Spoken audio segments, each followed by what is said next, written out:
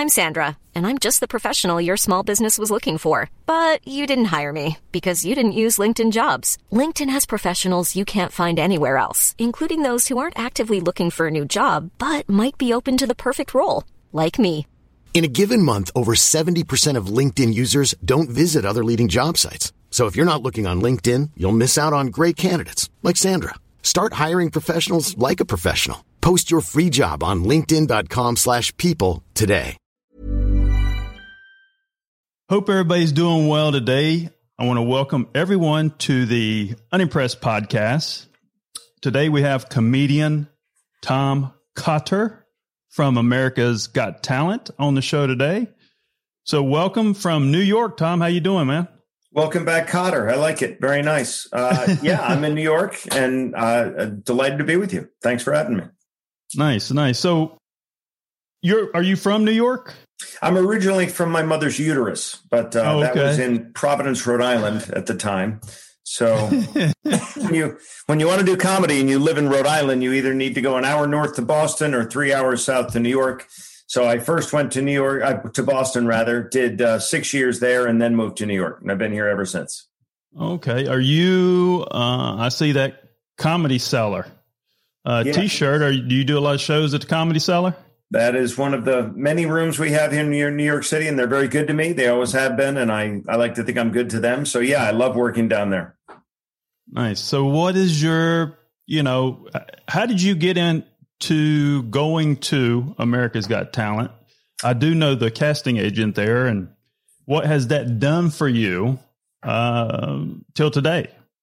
The show is a behemoth. It's wonderful. I've been at this for 30 years, so over 30 years. So we all do late night. Everybody's done, Conan or Letterman or Leno. Every comic does those. But if you do those, you get maybe 5 million people seeing you because it's late at night. And half of those people are asleep, just their TV's still on. So the Nielsen ratings are deceptive. When you do America's Got Talent, our worst rating was 13 million, and that was for a rerun. We had 20 million a couple of episodes.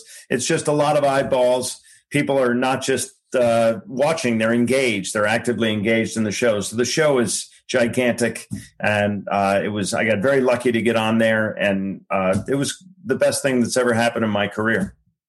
Now, do you think that's the new wave? I mean, we're in comedy, and we manage a couple comedians, and we've built our guys through social. And we had one comedian, we sold out 150 shows in a row. And now, if you look at the comedy industry now, right, compared to say 10, 15 years ago.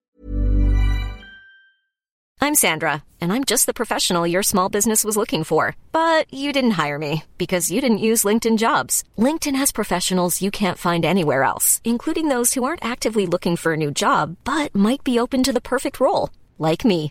In a given month, over 70% of LinkedIn users don't visit other leading job sites. So if you're not looking on LinkedIn, you'll miss out on great candidates like Sandra. Start hiring professionals like a professional. Post your free job on linkedin.com/people today. Wow. Nice. Yeah. What you're hearing are the sounds of people everywhere putting on Bombas socks, underwear, and T-shirts made from absurdly soft materials that feel like plush clouds. Yeah, that plush. And the best part? For every item you purchase, Bombas donates another to someone facing homelessness. Bombas. Big comfort for everyone. Go to bombas.com/ACAST and use code ACAST for 20% off your first purchase. That's bombas.com/ACAST. Code ACAST. Where's the transition? Where's the dilution? What do you see as an upswing with how social is kind of taken that Tonight Show position? So do you think this American Got Talent for, say, a comedian that's out there is the way to go, to look at that to help your career? Because I do know a lot of people have been on, the Tonight shows and so forth. And that was supposed to be like the breadwinner, right? When you got a Tonight Show gig, you were off to the races. And now some of these guys do that show and they can't sell tickets. Yeah. But the guys who are selling tickets are the guys on social media. What is your take on that? Yeah, there really has been a seismic shift in the industry. And I was chatting with one of your coworkers this morning, Tyler McKinley, and he put me onto some of your guys that you handle. And you really are, I have to say, and I'm not just saying this because I'm on with you right now, that is the cutting edge. Where it used to be, to your point, when you used to do Johnny Carson, if he summoned you over to the couch, you were anointed. You made it. The next day, your phone rang off the hook and you were booked for 3 years solid, making ridiculous money. Even if he just waved at you, you still, got a nice bump just being on the show. But there was only one show at that time. Then that got watered down because then you had Conan, you had Letterman, you had Kimmel, you had all these other kind of knockoffs of the Tonight Show. And now, doing things like, for me, it was America's Got Talent. That raised my level. But doing these videos and having a big social media presence is what puts asses in seats, pardon my language. But that's really what does. That sells tickets, and So I just did a show, a weekend down at a club called Sandman Comedy Club in Richmond, Virginia, and they were telling me that the people they had on that were social media sensations were the ones who were really selling tickets. And people like myself, we did okay. I mean, we had a nice weekend there. We had good crowds, but the lines out the door are the people from social media that are making, that are sensations and have viral videos and have, 1 million followers. Those are the people that are now putting butts in seats. And it's just amazing to see the transition from like guys I looked up to when I started. Some of those guys still have black and white headshots. They don't even have a website. They have zero social media exposure. And they're really, really funny guys, yet they can't get arrested, let alone booked. And then the guys who, there are some people on social media that are, that have a great social media presence, but then they show up at the comedy club and they only have 15 minutes worth of stand-up. So that's the downside of that. But definitely what you guys are into now, which is promoting people on social media, that is the new behemoth. That's the new game in town. You're no longer sending a tape. Now you're sending a click or a link. And, it's all about followers. Well, I think something you said there is a key comment in this scenario, which I've always said talent is talent. It doesn't matter what medium this talent comes from. And I always said that, social media influencer or YouTube star, whatever you want to call it, is a bad word. And I think why people still call these, talents, influencers or social media stars is because the middle part you said where the translation to stage, right? And I think, being able to translate that talent from social to stage is a big deal. And that's where the burn is, because you may run into those guys that have a big following that can't translate to stage. Do you think they can ever start defining that, where talent is talent and we can cut the fat per se, where these guys that can't translate to stage? I think the market will do that for you. I think, if these guys can't hold their own on stage, then the people won't come back and see them again. But if they can, if they are, and the guys that I saw that Mr. McKinley put me onto this morning all seem to be not just great on social media, but have great stage presence and have, a great act. It reminds me of when I first got into NACA, which is the National Association of Campus Activities. There were guys who you'd go and do a showcase, and the showcase was only 7 minutes long. And in those 7 minutes, those kids would kill. And then they'd show up at a college and be booked to do an hour. And after 7 minutes, they had nothing left. So it was 45 minutes of agony after their first 15 minutes where they really had all their best material, their only material.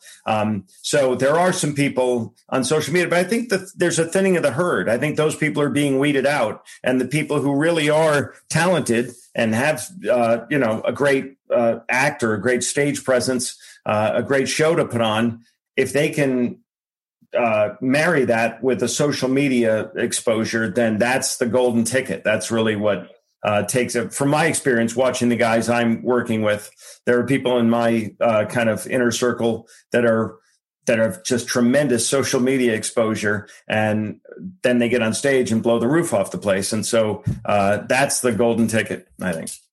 And what is your vein of relatability? My what? Your vein of relatability. I always say comedians have a certain relatable story in their act. Is there something that you kind of stay with? We may have called that a hook back in my day. What's your hook? And I never really had a hook. I have a style. My style of comedy is kind of a rapid fire misdirection comedy that goes all the way back to vaudeville, but it's a style that I kind of honed in Boston and then brought down to New York with me. So it's not just set up punchline, it's set up punchline, tagline, and each tagline takes a left turn or is a misdirection. So there's a lot of double entendre and innuendo and puns and stuff like that. It's fun to write, but it can be exhausting after an hour just because it's a lot of material crammed into a short amount of time. So that's my thing. But I know other comics have a great hook. They just have, something that get her done. Larry the Cable Guy has done wonderfully with that over the years. And Jeff Foxworthy's You Might Be a Redneck If. So a lot of guys have those hooks. I never really had one. And who have you worked with in your career? Worked with on stage? Yeah, just who have you worked with, done a show with, or that you looked up to or respected?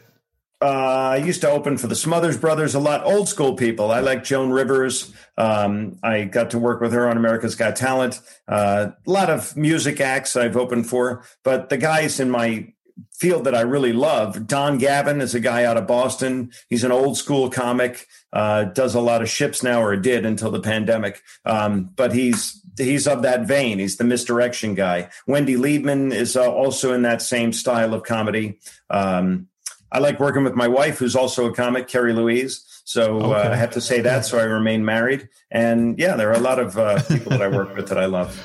Oh, now how does that work? Two comedians married together. How does that work? Because they're very unique characters in my experience. Yeah. Comedians are. We are an endangered species. There are not many married comedy couples, and people get nostalgic for it. They long for Burns and Allen and Nichols and May and Lucy and Desi, but there just aren't that many of us out there now. So we get called in to do that pretty frequently because people, again, it harkens back to their youth. So older crowds like to see that more than younger crowds, but younger crowds like to see it too. It's just an interesting dynamic. It's hard for us we do a comedy team thing, but it's not that easy for us because her style is very different than my style. Again, I'm a rapid fire one-liner kind of guy, and she is a storyteller. So to marry those two styles together is a challenge, but we do it, and we have a lot of fun doing it. It's great to work with her. It also saves the booker money because it's one hotel room, and we're pretty low maintenance. Well, when you're not doing comedy in your home, do y'all get up and say, hey, let's work on this bit. Let's do this. What do you do outside of the comedy deal? Well, as a couple, just as a normal thing. Well, we're parents. We have 3 boys, so that takes up a lot of our free time. Today, case in point, I have stuff going on with my youngest. And my wife is right now, we have a summer house up on Cape Cod, and she's up there for the month of July. I just came home because I had to do something here in the city. So we when we're together, she writes for me, I write for her. If she has something that she comes up with, she thinks would be right for my act, she'll throw it to me and vice versa. So we do that. But we also, she's auditioning for stuff. And you'd think we work an hour a night that we'd have a ton of free time. We don't. There's a lot going on. Yeah. Well, the days, when you get busy in this business, the days go by very, very fast. Is what I've learned, if you will. Tell my dad that, will you? Because he thinks I'm a load. He thinks, you work an hour a night, you're not doing anything. He doesn't know how long it takes to develop an act, how long, you got to travel to get to the gig, and there's all those nightmares involved. But it can be daunting. So has being married to a comedian and having kids, has that rubbed off on the kids? Do any of the kids want to follow suit? My oldest has already told us that he will try comedy, but he wants to be an engineer. So he wants to do it as a hobby. He's much more realistic about it. So that's how I started. I said, I will try it as a hobby. I had a day job. Most comics do, because when you're first starting out, you're not getting paid to do comedy. So eventually I was able to retire the day job and continue this for the last 3 decades. But my son is definitely gung-ho to be an engineer. He will do it as a hobby. The other two haven't committed one way or the other. But frankly, I don't really want them to go into comedy. It's a really tough road to hoe. And, you handle some guys, so you know this. It's not an easy path. It is the road less traveled for a reason.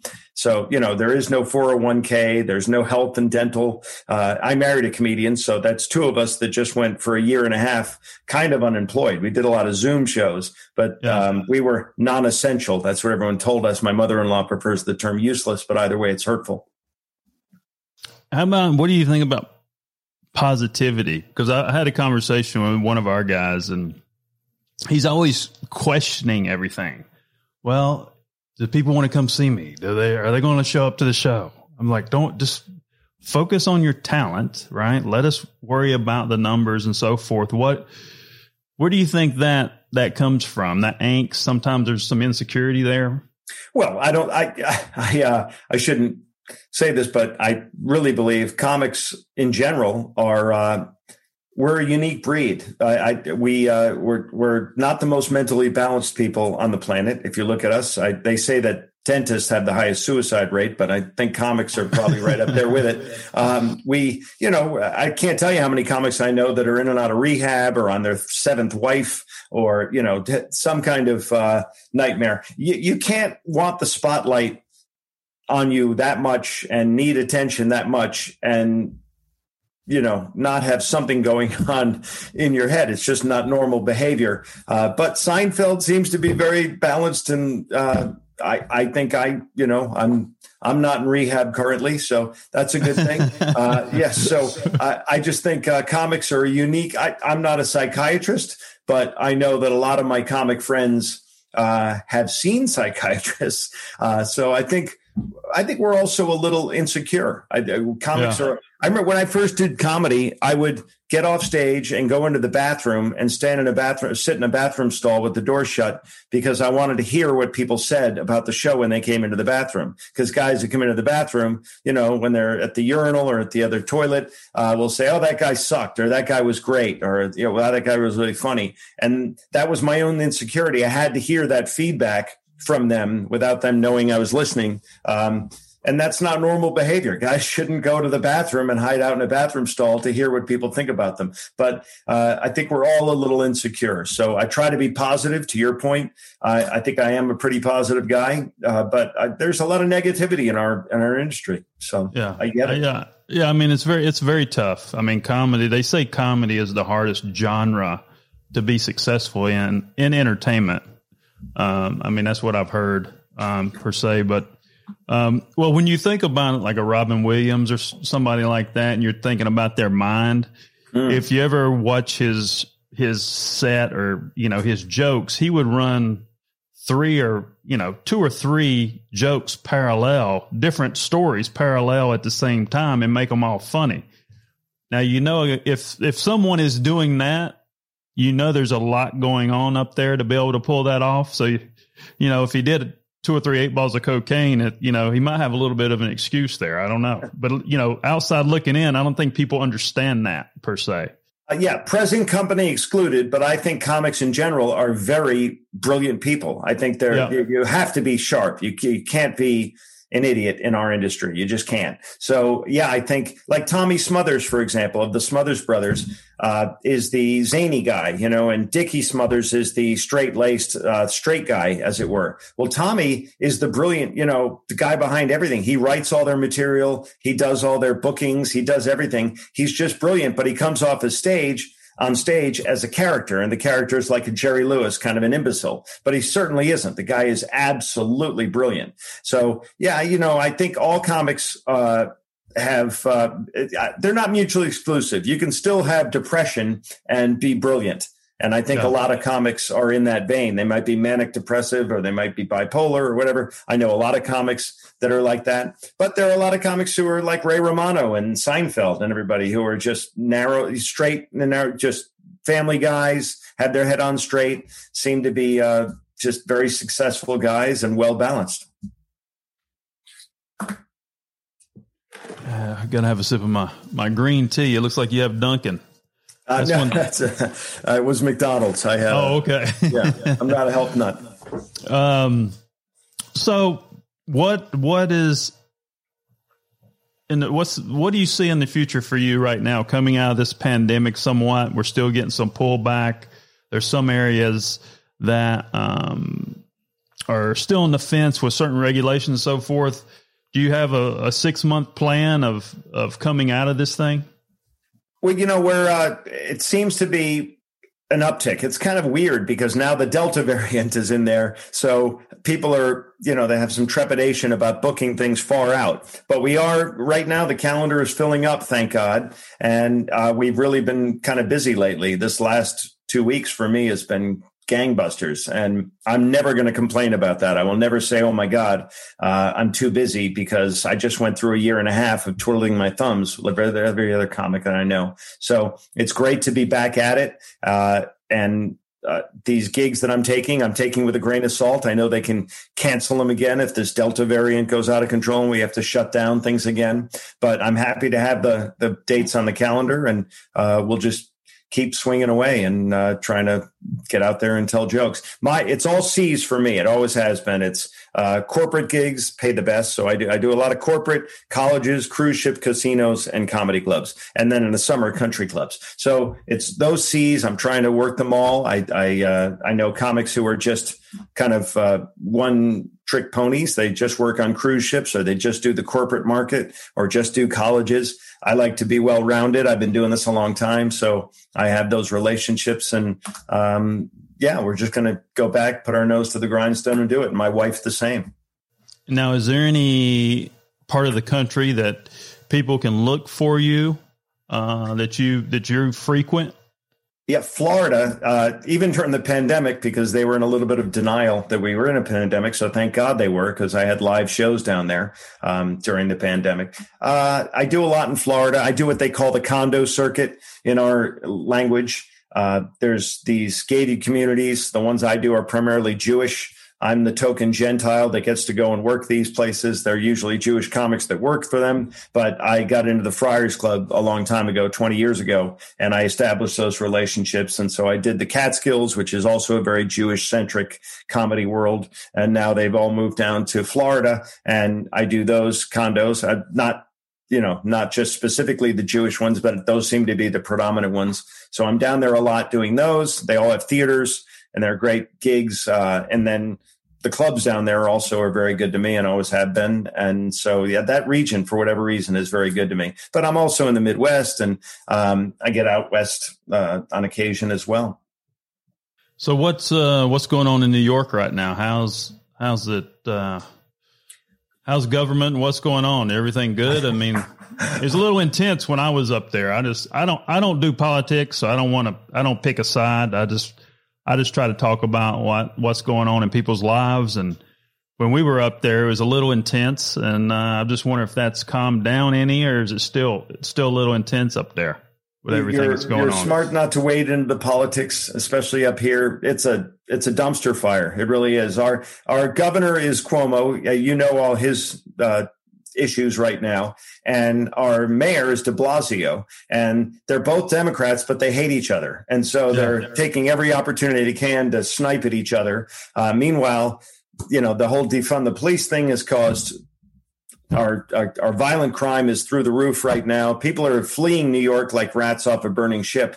And so real estate is down because all these places are becoming empty, and all the burbs around New York, you can't touch property around there for less than, $500,000 over ask is what they're getting in Greenwich, Connecticut. So people are fleeing the city. It's unfortunate. I hope it can rebound. It always has, so I'm confident it will. But man, this was a tough one. This was a body blow because they had to empty all the homeless shelters because they were super spreaders, and all those homeless people came out onto the streets. And the rich people on the Upper West Side did not want to step over needles and human beings on their way to their Wall Street jobs. So they all said, screw this. I'm not paying these taxes and living like this. So they all left. Yeah. And so it is kind of a nightmare. But the comedy scene seems to be coming back, so selfishly, I'm happy. The Cellar is working a lot. I was just at the comic strip. Last night I was at Gotham Comedy Club. So they're all that, there are people coming out to see shows, thank God. And we hope that continues. Now, did Caroline's open back up? I don't know. And, that was the one, John, I was worried the most about them because for a year and a half, they had zero income, yet they're paying Times Square rent, which had to be exorbitant. I don't know what she pays, Caroline Hirsch, but I also know she's very wealthy. And if someone can survive a year and a half of laying fallow, it would be her. But man, that was tough. We lost Dangerfields. Dangerfields, the oldest club in the city, is now gone. And the comic strip is, battling to stay. They have unfortunately, one of their owners passed away during COVID. So there's a squabble over ownership of that. We hope that can survive. That's a great club, one of my favorites. So, yeah, we're trying to see where all the dust settles after a year and a half of no work.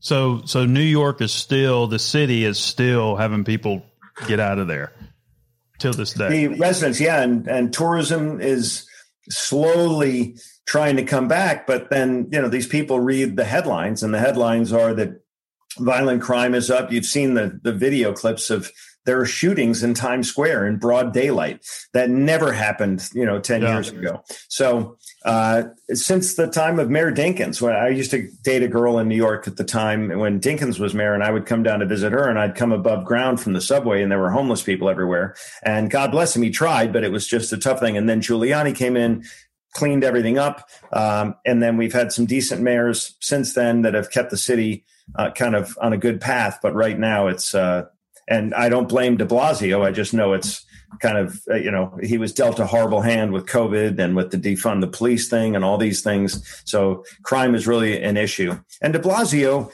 I don't know why New York is shocked that de Blasio is a Boston Red Sox fan. How do you elect a Red Sox fan as the mayor of New York and not think that it's going to go poorly? But I know, they did, right? And that's the way it is. Well, I will say this. Bloomberg, I think, did a hell of a job because when you're in the city, when Bloomberg was mayor, it's like you're walking on a movie set. Yeah. I mean, it was clean. It was big. I mean, even though it was Big Brother and it had 25,000 cops, it was nice to be in the city and you didn't have to worry about much. But it seems like that has gone away, I guess. It has. And again, they really were dealt a bad hand. But de Blasio was okay at first, I guess. I wasn't, he's not my cup of tea, but he tried at least.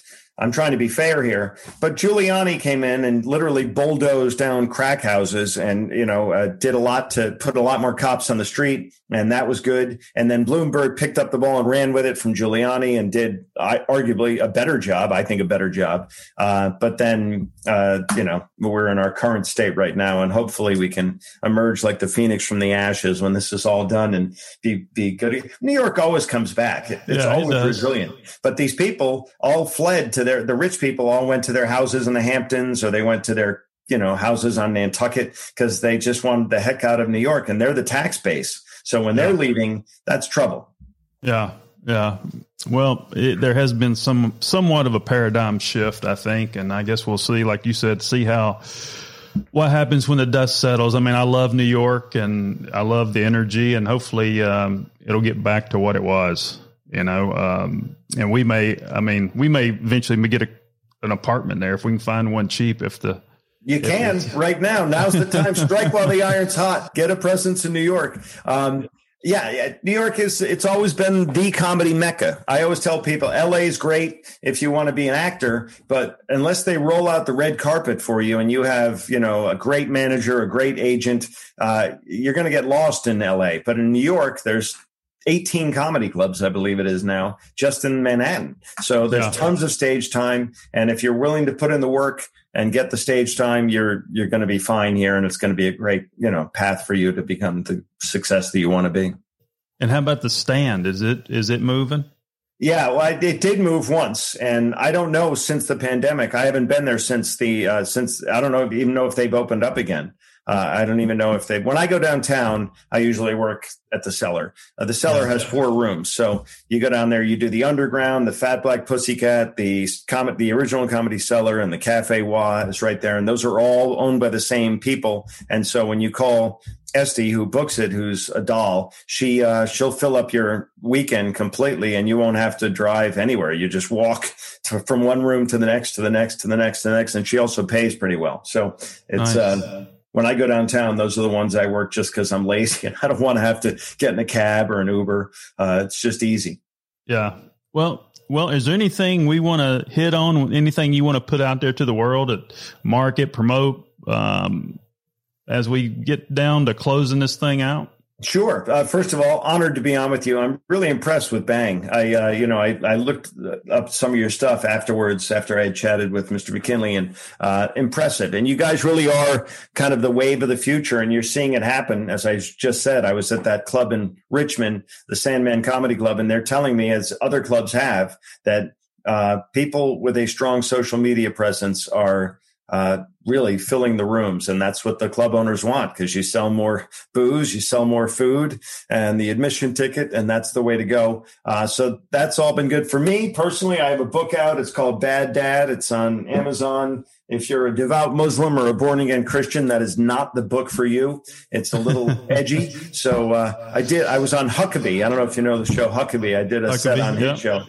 Yeah, and he's great. I love the guy. And at the end of my performance and the interview, he held up my book, unbeknownst to me, and told his viewers to buy the book for Father's Day. And people bought the book, and these are very religious, devoutly religious people, and they were offended. And I felt horrible about that, because I say right inside the cover of the book, this is an edgy book. Please don't if you're very sensitive. Well, give me a little scenario of a bad dad. What's a Tom Cotter bad dad? What is that? Give me a scenario. It's just a bunch of interstitials. It's a little kind of one-liners about being a parent. It's my dad used to come home drunk and put me up on his shoulders, and then he would jump up and down underneath the ceiling fan. It's that kind of stuff. It's stupid stuff like that. How did that feel? I mean, are you okay from that? I got a haircut. Yeah. It's stupid things about being a parent.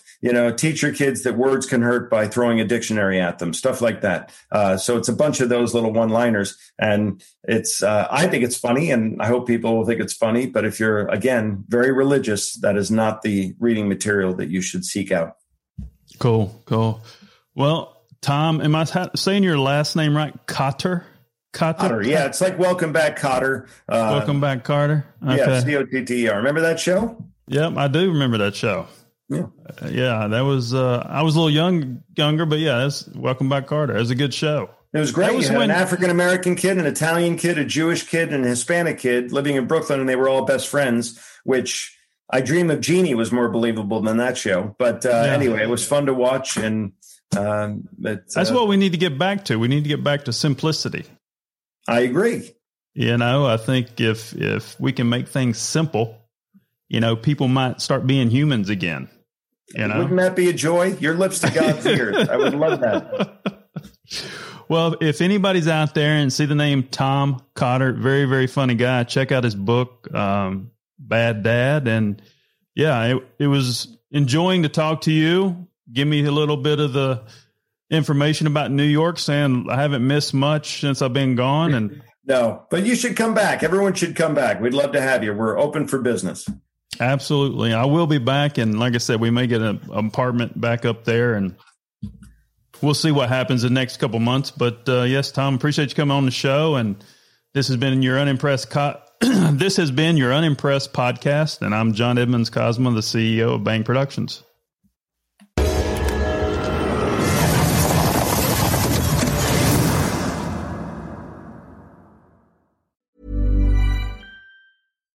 When you make decisions for your company, you look for the no-brainers. And if you have a lot of mailing to do, Stamps.com is the ultimate no-brainer. It streamlines your processes to make your business more efficient, which makes you less busy. Mail checks, invoices, legal documents, and everything you need to keep your business running with Stamps.com.